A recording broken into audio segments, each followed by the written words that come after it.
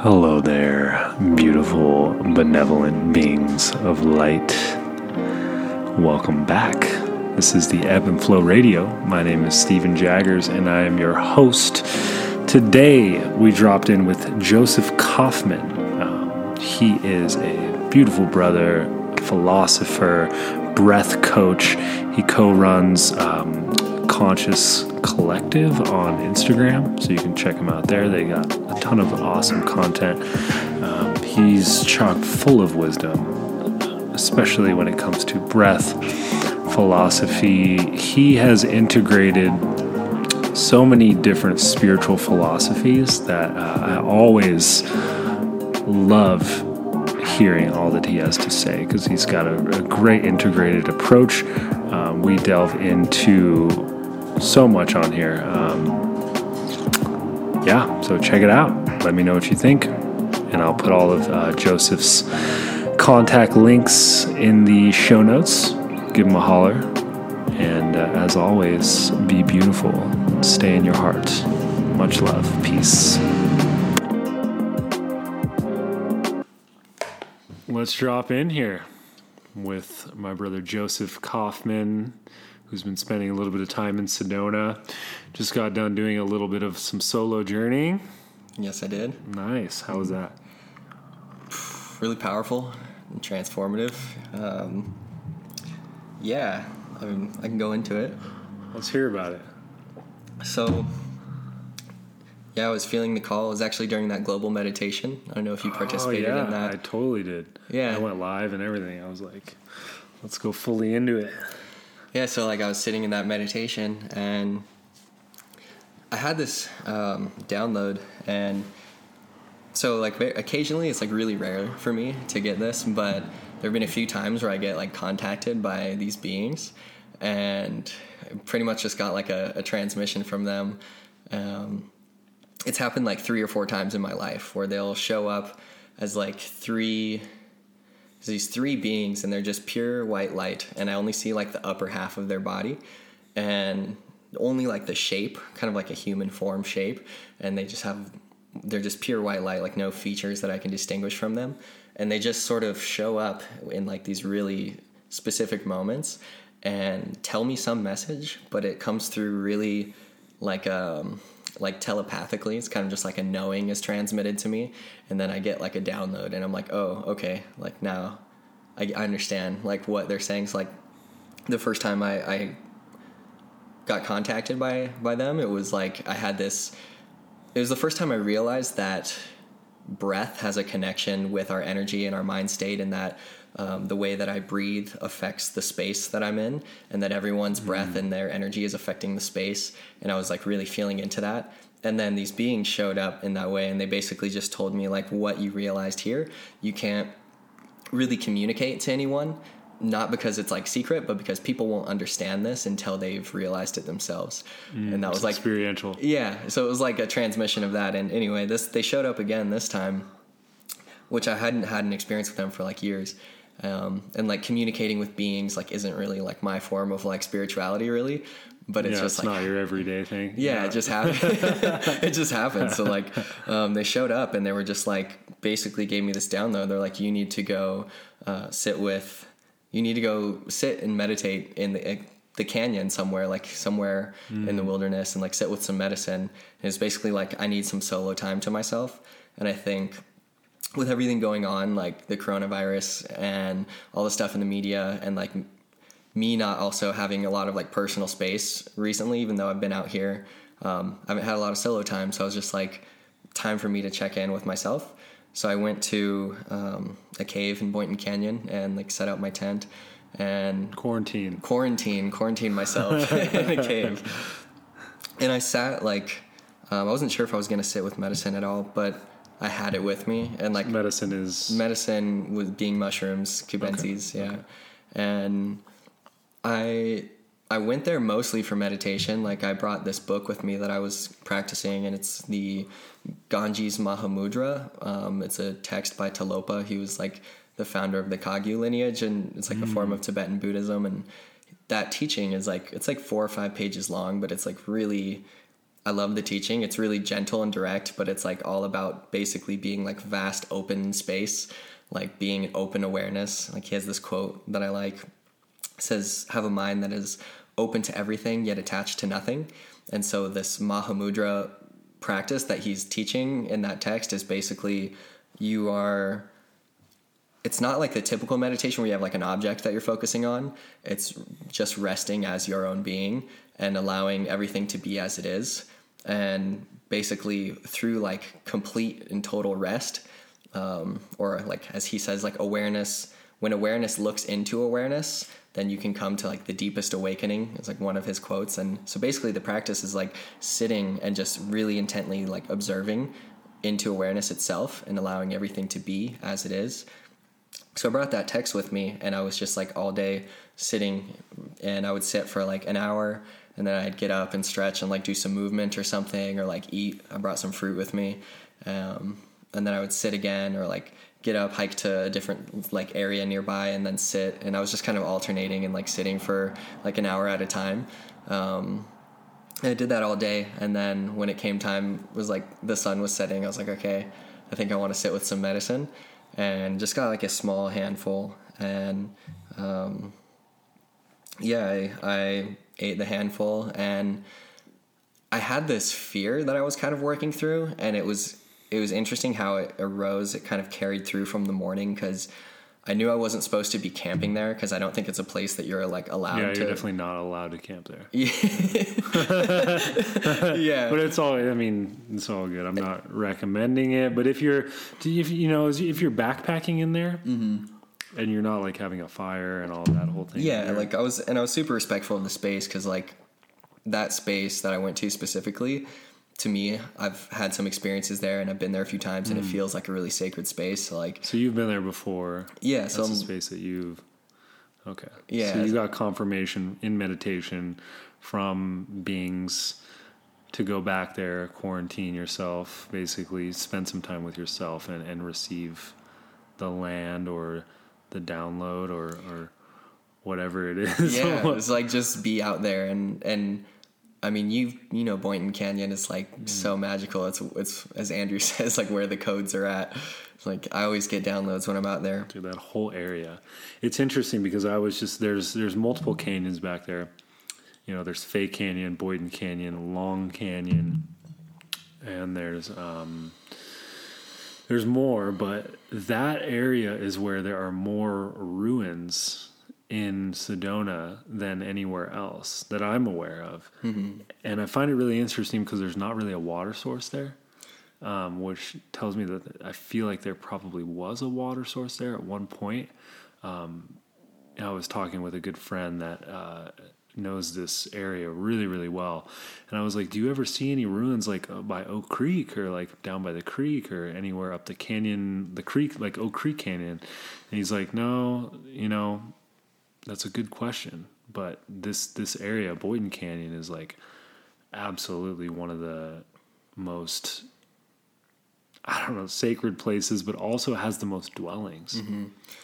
And at the same time that you were out there, I was at another place, and I was sitting in these ruins and just really delving into what life was like at that point, living in this area and this whole coronavirus thing, it's really showing us, I feel like, what's important, mm-hmm.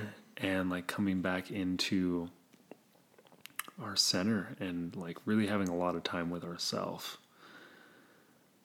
It's such a trip. It's such a trip, dude. Yeah, that was the call for me, and kind of why I went there. Is like I was just tired of hearing everything about what's going on, and wanted to sort of take a break from the world news and just be with myself and really check in with myself, because I haven't like deeply checked in about like how I feel around the whole situation, because it's like, it's like a place that I don't necessarily want to go to. Yeah. But I do want to go to, I don't want to like be resistant or avoid it, but it's like to really sit with. Let's break that down a little. Let's do it. Yeah, totally. So, because I feel the same. Like, I haven't really wanted to take a stance. Is that what you're saying to me? Like, take a sort of, and also like I don't feel like I know what's going on, and so it's hard to take. Like, I don't really want to take a stance necessarily and like have a position. And even if I had a position, like I don't know what information's correct. Like I feel like what's being portrayed in the media is incomplete or deceptive in some way. It always is, yeah. And you can't take it. And then you hear all these things about 5G being involved or like forced vaccinations or like Bill Gates having all this involvement for some reason. Like, what's his role in it? When the hell is he able to say what? I know.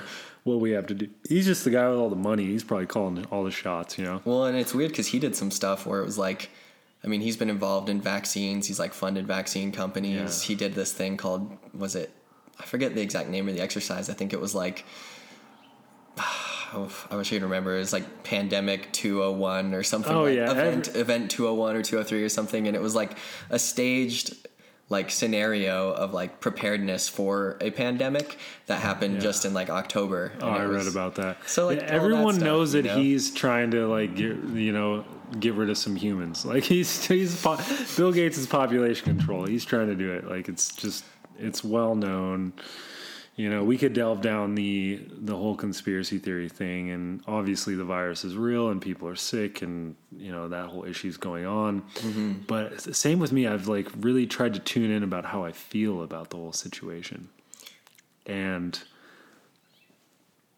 I kind of feel excited.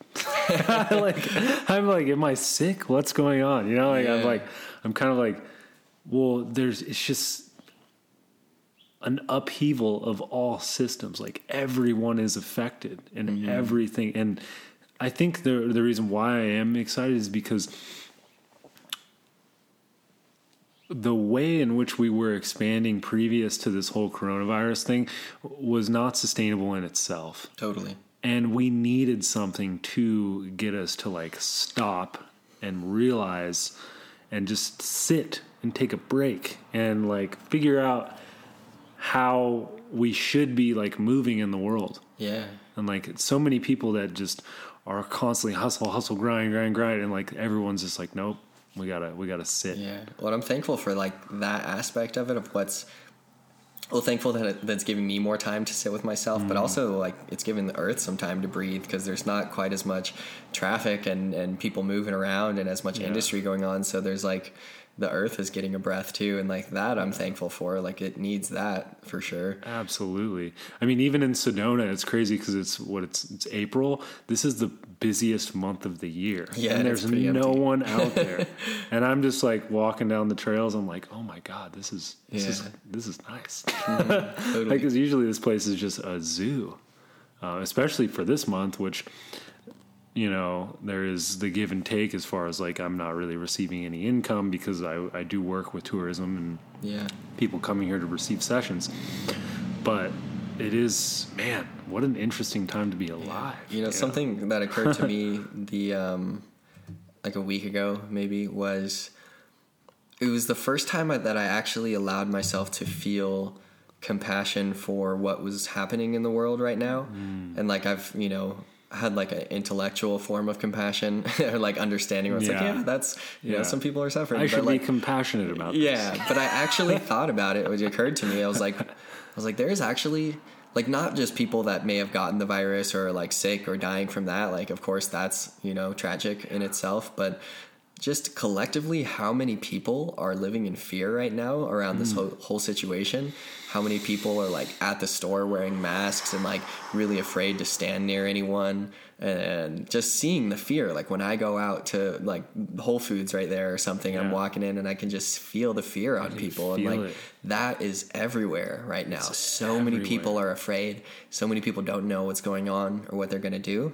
Yeah. And so like a week ago, I really sat with that and felt into the suffering of the world right now and felt for that on that level, like just the suffering that people are experiencing from the uncertainty and the fear around the whole situation. It's very real. Mm-hmm. Yeah, I mean, yesterday I was in the grocery store and I was the only one without a mask on. I mean, you want to talk about breath, like, controlling our consciousness. It's like everyone's just walking around holding their breath. Yeah. Whether they're afraid to breathe because this virus is, aerosol based, so we can basically breathe it in. But it's also like when you're in that state of contraction, that, that fight or flight, that sympathetic nervous system, it's like you are not breathing. You're contracted. You're not like, I've noticed myself that I've been just holding on to my breath. Mm-hmm. Is there any like specific, because I know you're a breathwork practitioner and have a lot of skill around that modality. Is there any sort of practice that you would, want to tell people to do right now? Yeah. Well, and I like to keep it really simple. Simple is best. Yeah, sure. I always think simple is best. And I think like one of the most important things is to just realize the connection that our mind and our breath has. Mm-hmm. And a lot of people don't have an awareness of their breath in the first place. And so like they're going around with that contracted breath and breathing shallowly into their chest. And so for me, I to this day think like one of the most healing forms of breath is just intentionally taking a deep breath. Just being aware of it. Being aware of your breath and just taking intentional deep breaths so that you can calm your mind. Like if you're breathing anxiously, then your mind is anxious, or vice versa. If you got an anxious state of mind, you're likely breathing in that shallow way. Well, if you choose to breathe in a really calm and relaxed way, then you can produce a really calm and relaxed state of mind. So like you can just sit and sort of withdraw from the world, withdraw from your concerns, and just focus on your breath and just really intentionally breathe really calm, deep, long breaths, and just sit and do that for a few minutes. It can produce such a peaceful state. So just so crazy how that it's like so simple, but people, just the mindset around that. It always tripped me out that breath is the only body rhythm that we can do both consciously and unconsciously. Totally. It's like we can be aware of it, or we can just like go about our day and not think about it. It's like an involuntary thing that can become voluntary, and in that way it's like a bridge between the conscious and the unconscious. And so like that's what I like about it too, is like you can really work with explore different aspects of your being. Like from my practice, my understanding is like it really does change our state of mind, the pattern of breath that we have. And that's what I find so powerful about like some of the forms of breathwork facilitation that I'll share is like just by breathing in a certain pattern for an extended period of time, people can get into really altered states and have like deep realizations about themselves and their body. They can access like their body's innate intelligence and allow that to take over. But something about that deep breath too, like or like in pranayama, they call it the yogic breath, is like one that I love to do all the right now or all the time, is you just intentionally fill your full lung capacity. So like your lower belly and abdomen, your torso, ribs, up to your chest, just. And if you hold it just for 3 seconds minimum, or you can hold it longer and then release, and the exhale is slightly longer too than the inhalation. That little process right there is stimulating the vagus nerve, which is like associated with the parasympathetic nervous system. Totally, yeah. And so you're working with your nerves too. So you're stimulating that nerve, and it's that parasympathetic nervous system. They've like coined it as the rest and digest as opposed to like the fight or flight. Mm-hmm. So it's when your body's regenerating or restoring itself. And so you can get your body into that state, like let your body know it's okay, it's safe, it's relaxed. And then it can start to heal and start to feel okay instead of being in this like really tensed, anxious, reactive state. Yeah, absolutely. It is crazy that like from what I've heard and read and studied, that if you make the exhale longer than the inhale, it's going to activate the parasympathetic. If you make the exhale shorter than the inhale, it's going to activate the sympathetic, which is just like, it's just like crazy. Like if you think about what your nervous system is your electrical system of your body. It's your energy system, your nerves. You have nerve plexus or nerve ganglia at every one of those 7 centers, your chakra system or whatever you want to call it. So it literally is like you are affecting your electrical bubble that's around you, that's affecting everyone that's Yeah. in your bubble as well too, just by your breath. Like, and the biggest thing for me is that when I do that parasympathetic breathing, is like I'm repairing my cells. Like I'm digesting my food. I'm doing all, like I'm repairing, I'm a very physical person, so I like to do a lot of physical activity. Like if you don't spend time in that parasympathetic state, first of all, your mindset will go to shit because you're in that fight or flight mode, but you're literally not digesting your food. You're walking around with like food in your gut that's like not digested, which I don't know. That always tripped me out. Yeah, that's a whole nother Thinking thing. about But the average person having like 15 pounds of undigested food in their colon, like that's God. a statistic. Like That's crazy, right? It makes me just want to cleanse like all the time. Yeah, but a thing about like it being the electrical system, right? So it's like energy has like a positive or negative polarity to it, and similarly we have like the inhalation and the exhalation, the sympathetic and the parasympathetic, and ultimately like the goal is always balance between rest or like doing and being. And sort of losing my train of thought, but working with, I guess I'm losing it. I was thinking of something with those polarities of breath. Well, like you always want to be in balance. Yeah. And I think that most of us spend our time, just as a culture, we are probably swung the pendulum too far to the sympathetic side all the time. Most of us are living in that state of fight or flight, fear. So I think a lot of breath work is tailored towards getting us to the other side, the parasympathetic side. But really what one of my mentors said is that you want to be able to, like, health is the ability to choose. It's the ability to say, hey, I'm going to like be in this sympathetic nervous system. I'm going to like go run up a mountain. I'm going to go like lift weights, or I'm going to go do this super active thing, and I'm going to have the energy to do it. And then when I'm done doing it, I can shift my state into that rest and digest, or into that meditation, that relaxation. And I think that obviously the body is always striving for homeostasis or balance in any sort of way. It's like, if we can choose to like say, hey, I'm going to relax. Okay. Hey, I'm going to like be in this sympathetic state. And like, if we can move through that, but a lot of us, I think we get stuck. Yeah. We get stuck in one, or we get stuck in the other. And so like the breath is an amazing tool to be able to figure out, okay, maybe I'm on this side, and then I can take myself to the other side. Or like, I know like some of the Wim Hof breathing, that's like super sympathetic. Yeah. It's like trying to activate the fuck out of you. And you're like, that could be great for someone who like is low energy, or, needs some fire. Yeah. That's why I like the pranayama system, or that tradition, like the yogic tradition. There's like all of these teachings of pranayama, and they're like really ancient and have been practiced for a really long time. And there's many different uses for them. It's not like you're just activating or you're just resting. It's like there's a breath for everything, really.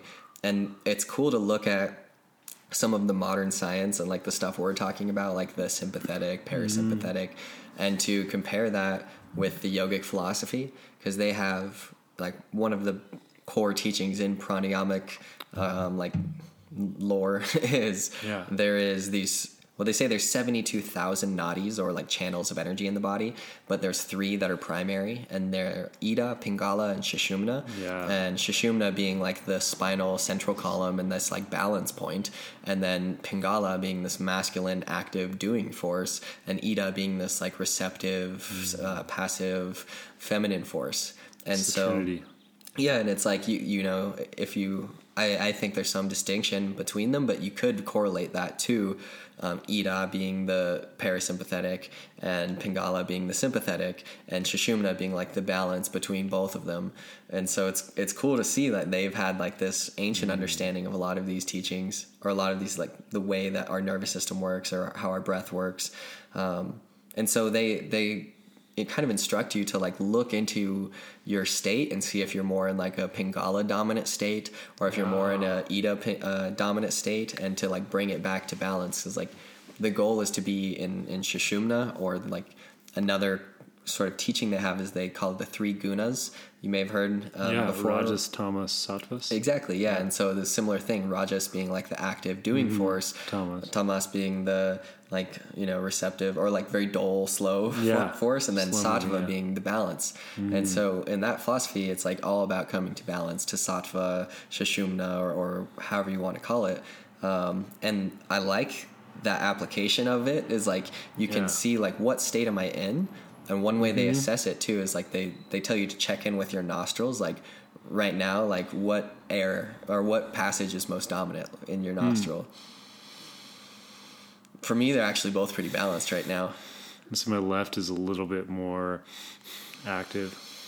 Yeah, so, and then it's like, if it's your left nostril, it'd be your right brain is what's more dominant, according to that philosophy. And so the right brain is the creative brain, and that's the Ida, it's like domain, basically. Yeah. So that'd be like the left side of your body. And it's cool. They have like remedies of breath. So it's like, okay, if you're like more dominant in that way, if you want to come back to balance, like here, you can do this breath for that purpose. And so like, I love that application of it. There's like a breath for everything. I think that just mindset can be applicable to almost everything. And I've talked with a couple other people that I've had on the podcast about it. And the process of having these self-inquiry practices that are like, okay, where is my state actually at? Because we are always striving for balance. And usually the answer to whatever issue we're facing is that we're out of balance in some direction. But to first figure that out, we have to have awareness, just like we have to become aware of our breath. So we have to figure out where we're at, and then we can sort of prescribe the necessary practice to help us like balance it out. Would you say that's like, I mean, I feel like that happens with like my physical movement practice. Like if I'm been doing too much like strength-based training, I start to lose like flexibility. It's like I need to go back into like more mobility practices and or if I've been doing like too much like physical work, then maybe I need to do like more spiritual work, or just kind of understanding where I'm at. And I think that the same thing goes with like the chakras. And I see with people that I do like chakra balancing work is like, we usually people are usually dominant in the lower chakras or the upper chakras. They usually spend a ton of time like up in the head, up in the ethers, like super spacey. And then, or like some people spend a lot of time like down in the lower chakras, like in their body and their pleasure centers and their, physicality and all of that. And there's kind of like this pendulum effect that swings you. Like you spend too much time in the head, you're probably going to get thrown back into the body. You spend too much time in the body, you're probably going to get thrown back into your head. And it's like, if you can keep your energy in the center, which is like the heart, then you can move up into the head if you want to, or you can move down into the body. I guess what I'm saying is like just always like setting up a self-inquiry practice and then figuring out where you're at. And then you can like use that to figure out how to maintain balance in your life. Totally. Well, and that's like, especially in like practical application of like daily life, like balance is the goal. And balance is like a dynamic thing, you're not just like, I'm balanced and you stay balanced. No. Like you're constantly readjusting and finding that balance all the time. Cause it's a movement. Yeah. You're going to be riding the pendulum in one direction at some point, and then having the tools to be able to get yourself back and not getting stuck in one direction is like, that's the key. Because like you said, life is movement, and you're going to be moving through all of the full spectrum with that striving towards balance.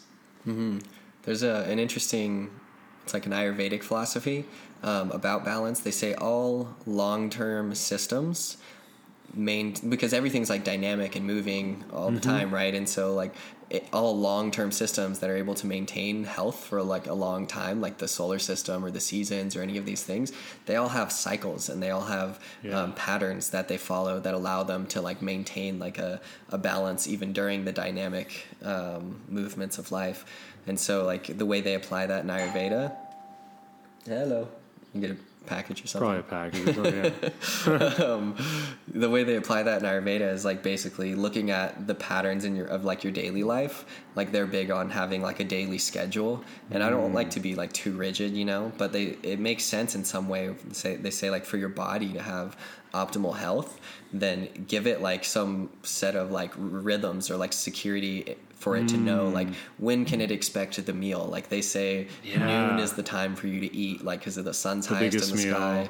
It's like the most pitta. Yeah, pitta energy is strongest, and so they're like if you eat at noon or like around that same time every day, then your body will get really used to that, and then every single day at that time it will already start just like secreting like digestive enzymes and things for you to like prepare for that meal. Same thing with like sleeping. When you rise and when you go to sleep, like if you can get yourself into these cycles and rhythms, then it like helps your body maintain more balance throughout daily life. Whereas if you're like have no sort of structure at all, and then it's just like all flow, and then I'm going to bed at 2 a.m, I'm waking up at 10, and then like I'm eating when I feel like it, and then it kind of confuses your body, and it like doesn't know what's going on, and it's the body likes structure. Yeah, and I think it's the same thing with that balance, right? Like if you want to apply the philosophy of like masculine and feminine, like just purely on an energetic level, masculine being more of like structure based or like logical, like setting up a structure, whereas the feminine is more like flow and surrender. If you create some kind of structure for yourself, then you can allow for flow within that structure.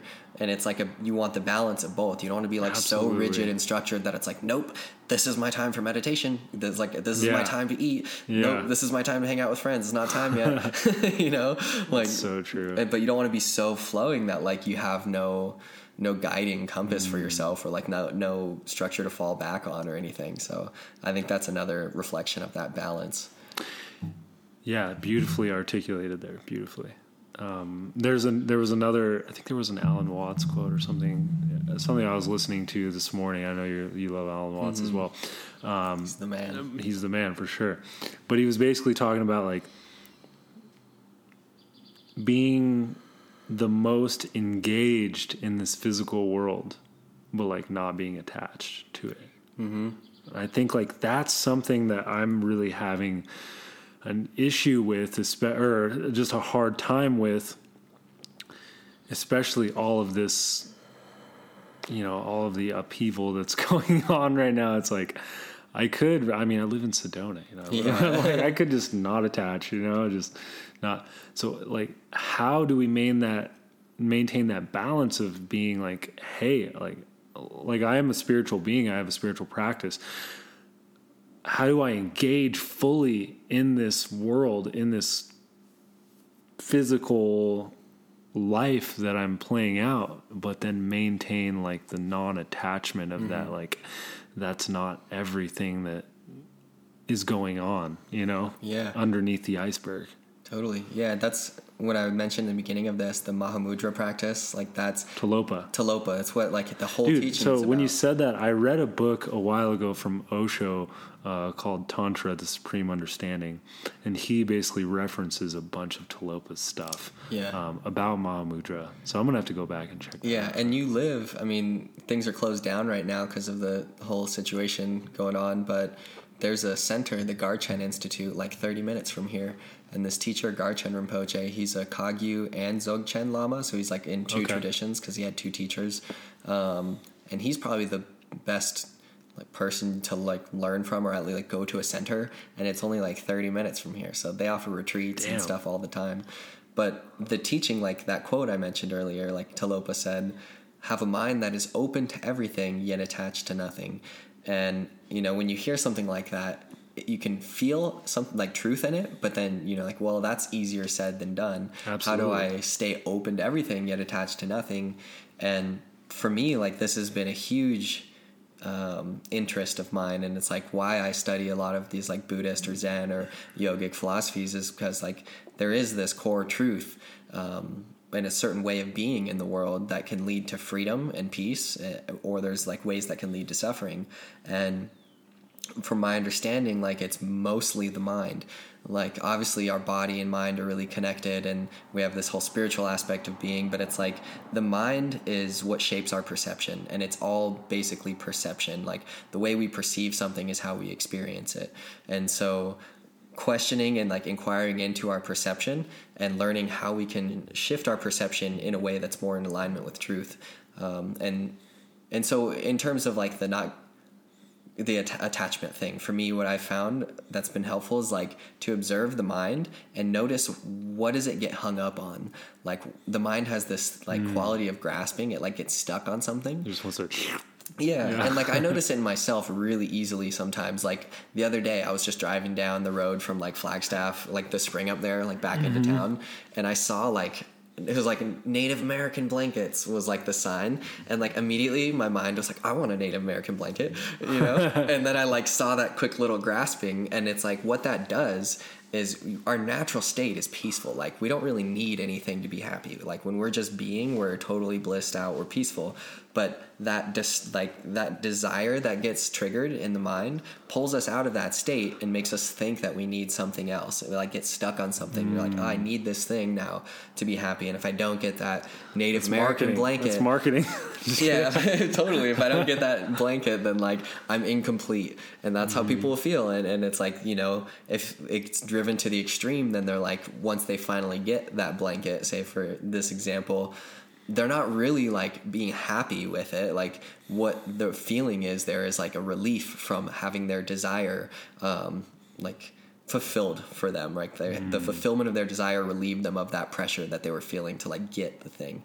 And that's just an example, but the mind has this quality of grasping at things, and it gets stuck, it gets hung up on things. And so for me, it's like, it's really a practice of awareness and observation of the mind, and a practice of constantly letting go, like continually surrendering and letting go moment to moment, because life is this constant flow. Constant practice of letting go. Yeah, everything that we experience, every experience itself is just coming and going, coming and going, coming and going. So, you know, it's here, it's gone. Gone. And that's the flow of life. It's what you think we'd be good at it by death. Yeah, well, like, if we had a culture that like embraced these kind of things that we're talking about, we would be. But our culture is like, you know how it is. Yeah, of course. It's different. So life is this flow of experience. It's like a continual stream of experience, and for that, like that's what allows us to do everything, and it's that same change that also like creates suffering in us when we're attached to the change. And like the way I look at it is kind of like it's a river that's flowing all the time. And for me to like look at one part of that river and be like, I want that to stay the same, like then I basically just like isolated a part of the river and like threw a boulder. Yeah, and I'm like trying to stop it from flowing. And it's like, you know, if you walk upstream like a really heavy river, you're going to create all this suffering for yourself. It's going to be really hard. It's going to tire yourself out until you just like let go and float downstream again.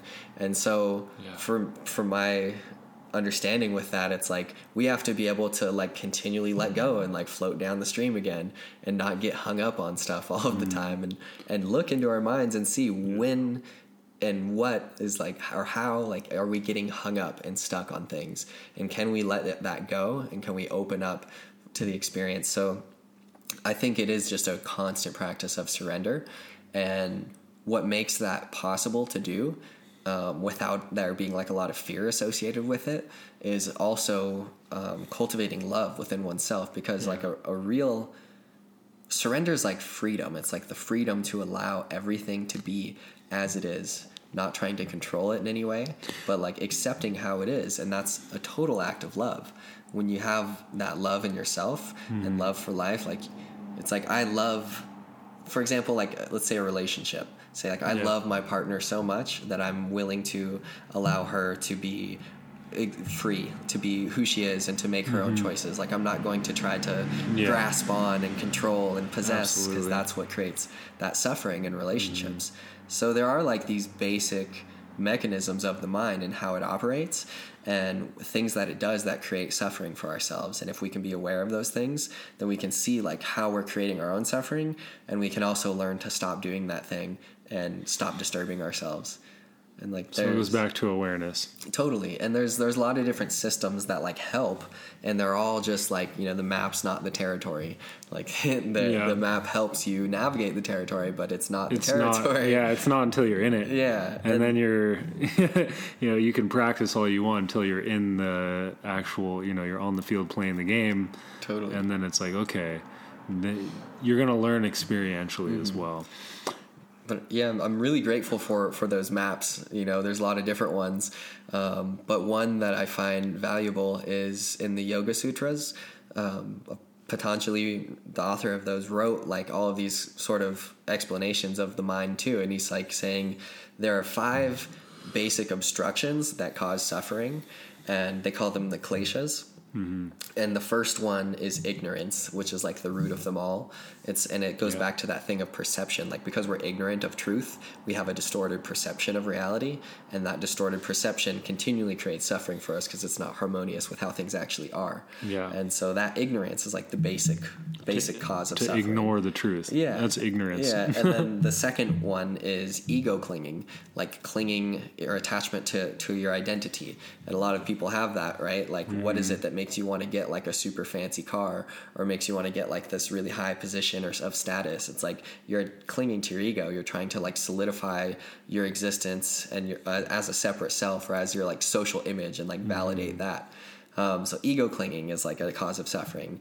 Then the other two are raga and dvesha, which are attachment and aversion. So attachment is that like clinging and grasping quality, whereas aversion is like pushing away. It's like, no, I don't want that. And that's like one of the basic things in the mind is like, I want this experience, it feels good. I don't want this experience, it feels bad. And then, those are the same thing, basically. Basically. They're all forms of resisting, right? All the forms of resistance. Yeah. And the last one, the fifth one, is the fear of death. Being that other one. That's the main fear. Yeah, and it's like that fear of death is like, you know, that is also a cause of suffering, because it's like self-preservation, fearing what might happen to myself. Yeah. So like that's like a really valuable teaching, right? To like have someone that's like, I'm super thankful for these people. Like, imagine if we grew up with that, right? You know, like well, there's a give and take to it, because like. Mm-hmm. Our culture is like, I've noticed a lot of people in spirituality and like new age, you know, teaching or like culture reject a lot of traditional forms of spirituality because they see the dogma in it, and that's good to like see dogma and be like, no, like I don't want to be accepting any dogma. But they also have like thousands of years of practice and people that have like devoted their lives to it, and so you can't just reject all of it and say there's no value in it. Like.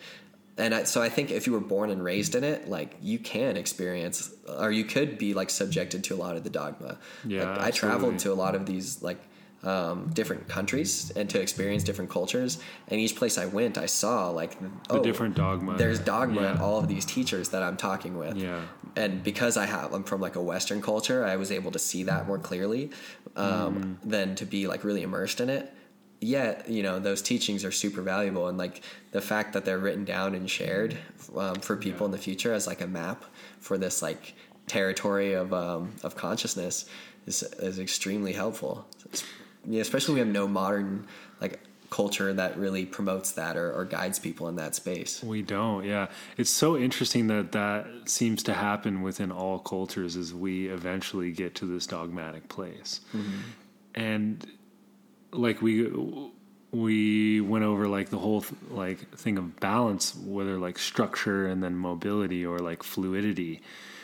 It's like you want both. The structure is going to help take you to a desired goal, you know, like having that spiritual structure, or that, you know, or even the time that you go to sleep every night and wake up and eat your food. Your body likes structure. But then not so much that you start creating so many rules for yourself that you're like trapped in some sort of box. Yeah.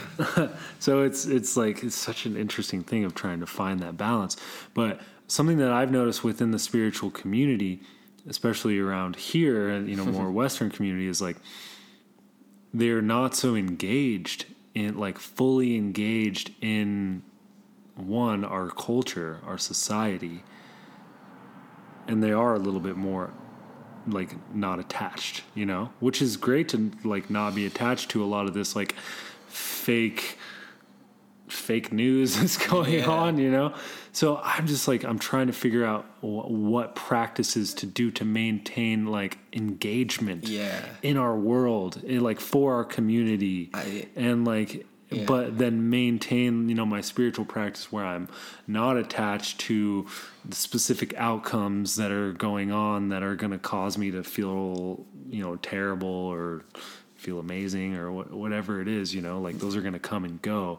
But how can I maintain engagement? I think that's kind of where goal setting can come into, like, how do you want to be engaged as well? But I'm just curious if you have any sort of practice. Yeah. I wanted to say, I think a lot of people have a misconception about what non-attachment is, because it seems like a lot of people associate it with like disassociation from life, like numbing. Yeah. Like, I'm not attached like to this. Numbing, or like, I'm not going to feel anything. Like willfully being ignorant of life. Like, no, I'm not going to look into what's going on because I'm not attached to it. Like, and it's not even non-attachment at all. Like, they're still totally attached in some ways. But I think non-attachment is more so like, it's like a act of humility within oneself to be aware of what's truthful, like in a situation, and to accept what is. Like, if I can accept what is and allow things to be as they are, accepting what is, then that's me being not attached to like a certain outcome or my certain expectations or ideals. It's like, I'm willing to accept the truth and to let that inform me and guide me. And in terms of like the world engagement, so I feel like there's taking responsibility. Yeah. Well, there's this quote I wanted to share that makes me think of it. It's like this teacher, Sri Nisargadatta Maharaj, wrote, or he didn't write it. It was a book of like dialogue with him called I Am That. And in that book, he has this quote. He says, "Wisdom tells me that I am nothing. Love tells me that I am everything. And between the two is where my life flows." I love that one. Me too. And I think it's love. Love is the engagement in the world. For me, like, what makes... This was like a huge part of my journey for a while. It was like I was debating on whether to like be involved in the world and to be serving and helping the world, or to just like completely reject and renounce the world and like go in meditation for like long periods of time. And I was sitting with this for a while, like which one is like is the one for myself and is like the more truthful thing to do. And I feel like the love that I feel when I'm feeling into my heart, I feel so much love for the world.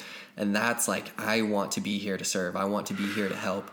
And I think the more that we can be in our hearts rather than in our head space, like if you notice a lot of those people that are really like disassociated from reality and not really engaged, from their they're heart not, as well. they're not very embodied in their heart either. They're like kind of got really mental forms of spirituality where they're like far off, like trying to find some Pleiadians or something, and like nothing wrong with Pleiadians, but like it's these basic things of like coming into your heart and having love.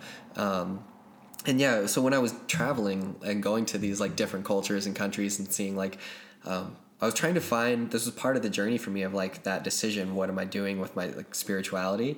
I was trying to find a form of spirituality. Like I'd been studying all these teachings and I was like, which one like do I like the most? I wanted to go to that culture and experience it.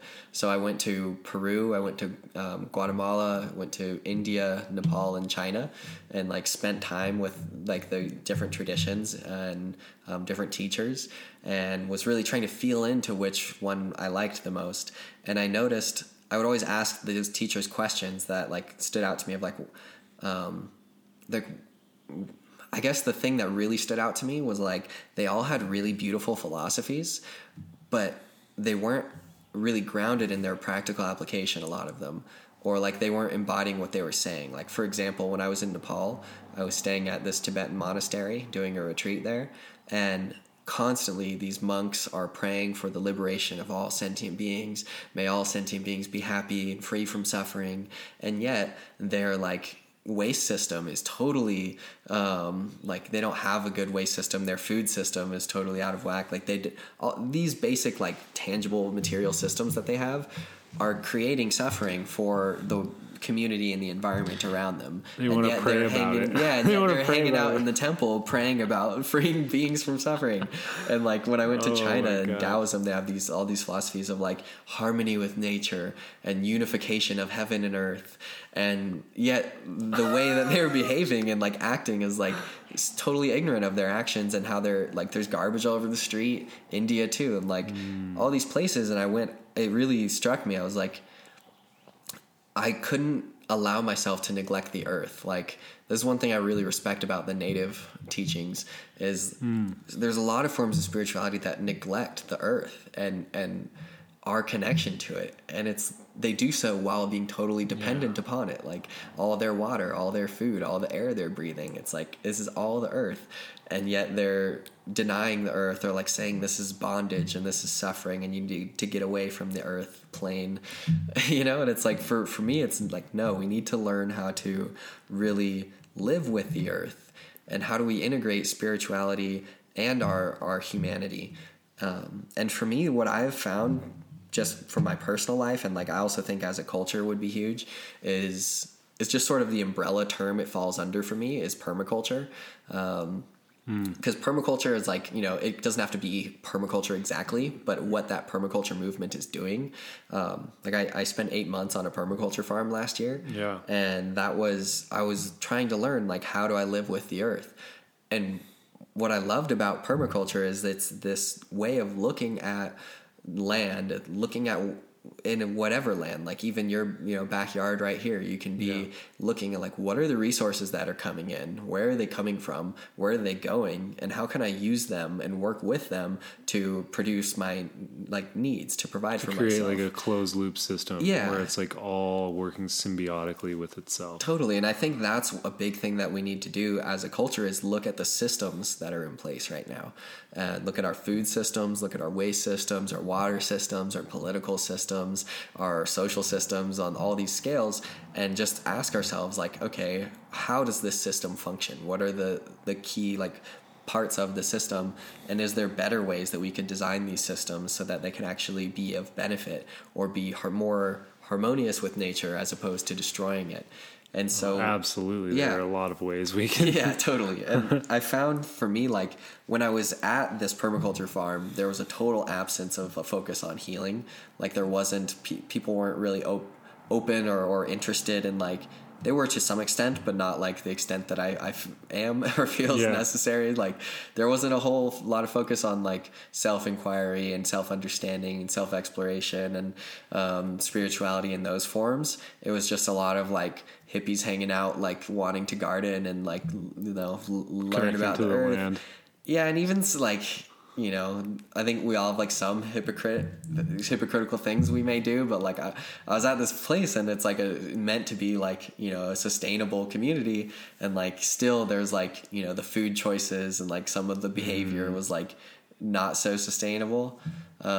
And obviously it's hard to be totally sustainable, but anyway, I just noticed that community, there was like a lack of like spiritual understanding, and at the spiritual communities I've been to, there's been like a huge lack of earthly understanding. And not just like, I'm sure there's beautiful places that exist that have both.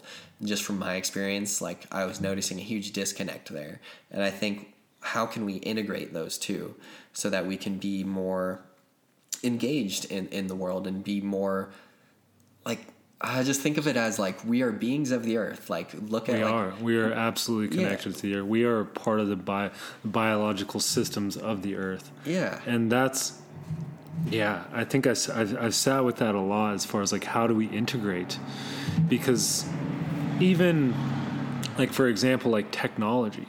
Like we've created this technology. The technology is us. Like my phone is an extension of me. Mm-hmm. It is, but it's not biological, and the technology, like our biology does not like technology. Mm-hmm. Like having my phone on my body is radiating me, or like causing these, it's fucking up my electromagnetic field. Totally. So how do we figure out how to integrate, like, because we're not going to be able to get rid of technology at this point. How do we live integrated with technology in a way that is symbiotic with biology and spirituality, earth-based spirituality? Yeah. Like, that's my question. Yeah, that's a good question. I'm not looking for no, totally. I answer. Think, well, when I was thinking of it, it's like why I started going into permaculture is because I think there's like a huge need for us to change the way we're living on the earth. And for me, that provides like a great system of how to do it differently. It's like a set of design tools and methods that's not like, this is how you do permaculture. It's just kind of like, here are like questions to ask. Here's like principles to inquire into. And like they're applicable to not just like land and agriculture, but like social systems and communities, stuff of all kind. And I love that movement that's happening and want to be a part of it. And what I think so beautiful about it is, like you said, a few minutes ago, it was like about taking responsibility for ourselves. To me, that's a huge part of what that is. And that should happen on all levels, like spiritually, mentally, emotionally, like energetically, physically, but just on like that material level of the earth and how we're living on it. It's like, I need to take responsibility for myself and how I'm living on the earth. And a lot of people are questioning, like, wow, why can't society live sustainably? Like, why are we all destroying things? And then, like, we continue personally in our individual lives to do that very thing. To not take action on it. Yeah. And so, like, and I was doing this too, like, and I realized, I still do it to some extent. It's really challenging to decondition from our programming and our culture and to relearn a way of living on the earth when you have no guidance or very little. To take action upon that, especially when we live in a culture that's not going to, or that's going to outcast or look at you like you're some sort of freak or something, like to make different choices. But we need those people. Yeah. We need those people to go against the grain of these toxic societal, cultural decisions, systems that are in place. And eventually, it's like societies will eventually catch up, but we need those people that are going to take responsibility or like responsibility, the ability to respond and connect to the truth of what the fuck is going on. Totally.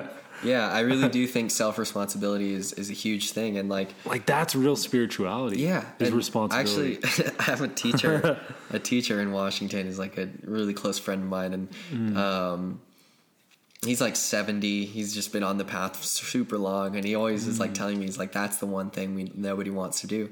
Nobody wants to be responsible for themselves. And that's like he always talks about like, that's a huge part of what it's about, is like really owning up to your experience and being responsible for it. Like, how am I, like, I need to be responsible for my thoughts and how they affect my happiness. I need to be responsible for my actions and my words and how those affect the people around me and the land around me, and just taking responsibility for one's existence and how that's radiating out into the web of life. And like what I was saying with the permaculture thing, like a total shift that I had, which actually was sparked by this coronavirus thing happening. I was at my house and I still want land. Land has been like something I've always been passionate about and like want to live on land, and I love that lifestyle.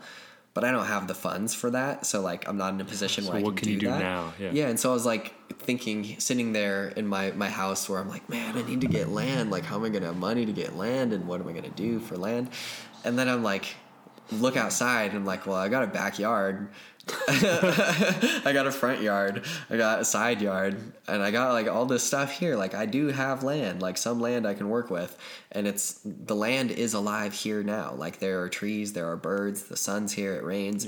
Like, there's elements here flowing together, and like I can either live harmoniously with them or not. And, so I went out and I bought a water tank and like a gutter system, and I'm like setting up how to harvest rainwater from my roof into the gutter, into the water tank. And that can be most of my, like filter that for drinking water. It can be used for my garden. So like I built a garden, I planted a bunch of fruit trees, and I got just like really inspired and excited about what I can do just on my yard. And for people that don't have a yard or that live in apartment buildings or something like that, like they can volunteer on a farm and like still get that connection or be involved in some community or a community garden or start a community garden, like speak with their city or there are ways that we can make change and take action and start to live more sustainably. And I think a lot of it's about responsibility for ourselves and our impact on the world, and that we actually like, because we see something that's going on in the world, like we see what's wrong with the world, then we are the ones that also have that responsibility to fix it. Take action. That's how I feel about it. Yeah, like if I'm able to see that something's wrong, like I can either sit and complain that it's wrong, or I can like be like, okay, what would be better? What could be different about it? And I could start working towards that thing. And I think what is so essential about that too, like I said in the beginning of this, is like love. If love is what's feeling that rather than fear or control, like, because it can come from that place totally. Like I can be afraid of my survival. And so like out of fear, I can panic and be like, I need to live in a safe, clean space. So like, how do I do that? Or it can be like, wow, like the land here is beautiful and alive and it's suffering because of our actions. Like I love this land and I don't want to hurt it anymore. I want to live with it. And that love can, like the people in the earth too, like we're all suffering from the way that our society functions, from our lack of understanding of ourselves. And that brings compassion for me. It's like I see my brothers and sisters suffering. Like how can I make them happy? Like how can I help them to make themselves happy or realize happiness? So that love, like that, just that heart's motivation and desire, like that is what influences my actions for that. And I think when I can come from that place, it's got like such a power behind it and such a motivational like gravity, like this force behind it. And I think the more that we can as a people embody that love inside of our hearts and also take responsibility for ourselves and how we impact the world, I think that's what's needed. But one other thing I wanted to mention is like when you were saying how do we have peace when with like, I guess when you're saying with the phone affecting your biology or like things going on in the media or things that seem beyond our control, like with where we're at right now, how can I still maintain peace and that love within my heart even when there's such a chaotic state like that's going on in the world right now? And that for me is where like spirituality really comes into play. Is the more I go inward, the more I can find a place of peace and understanding that's beyond any physical material experience. Like, you know, it's this peace which passeth understanding, as it's been called before. And it's like, you can find peace within yourself. And it's like a place of peace that's not dependent upon any circumstance. And that allows for you to be at peace in any circumstance, regardless of what's happening. And then we can really, really address the world problems coming from that place rather than coming from fear.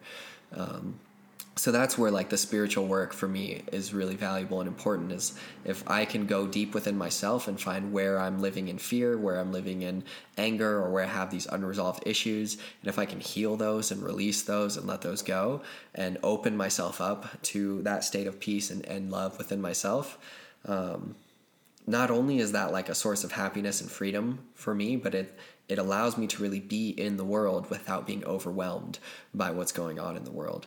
And so I do think there needs to be that inner work and that inner understanding too. Yeah. Totally. Dude, thank you. Thank you for that download. That's that was very well put. I think we wrapped a nice bow around that. Yeah. It was such a pleasure dropping in with you, brother. Yeah, you too.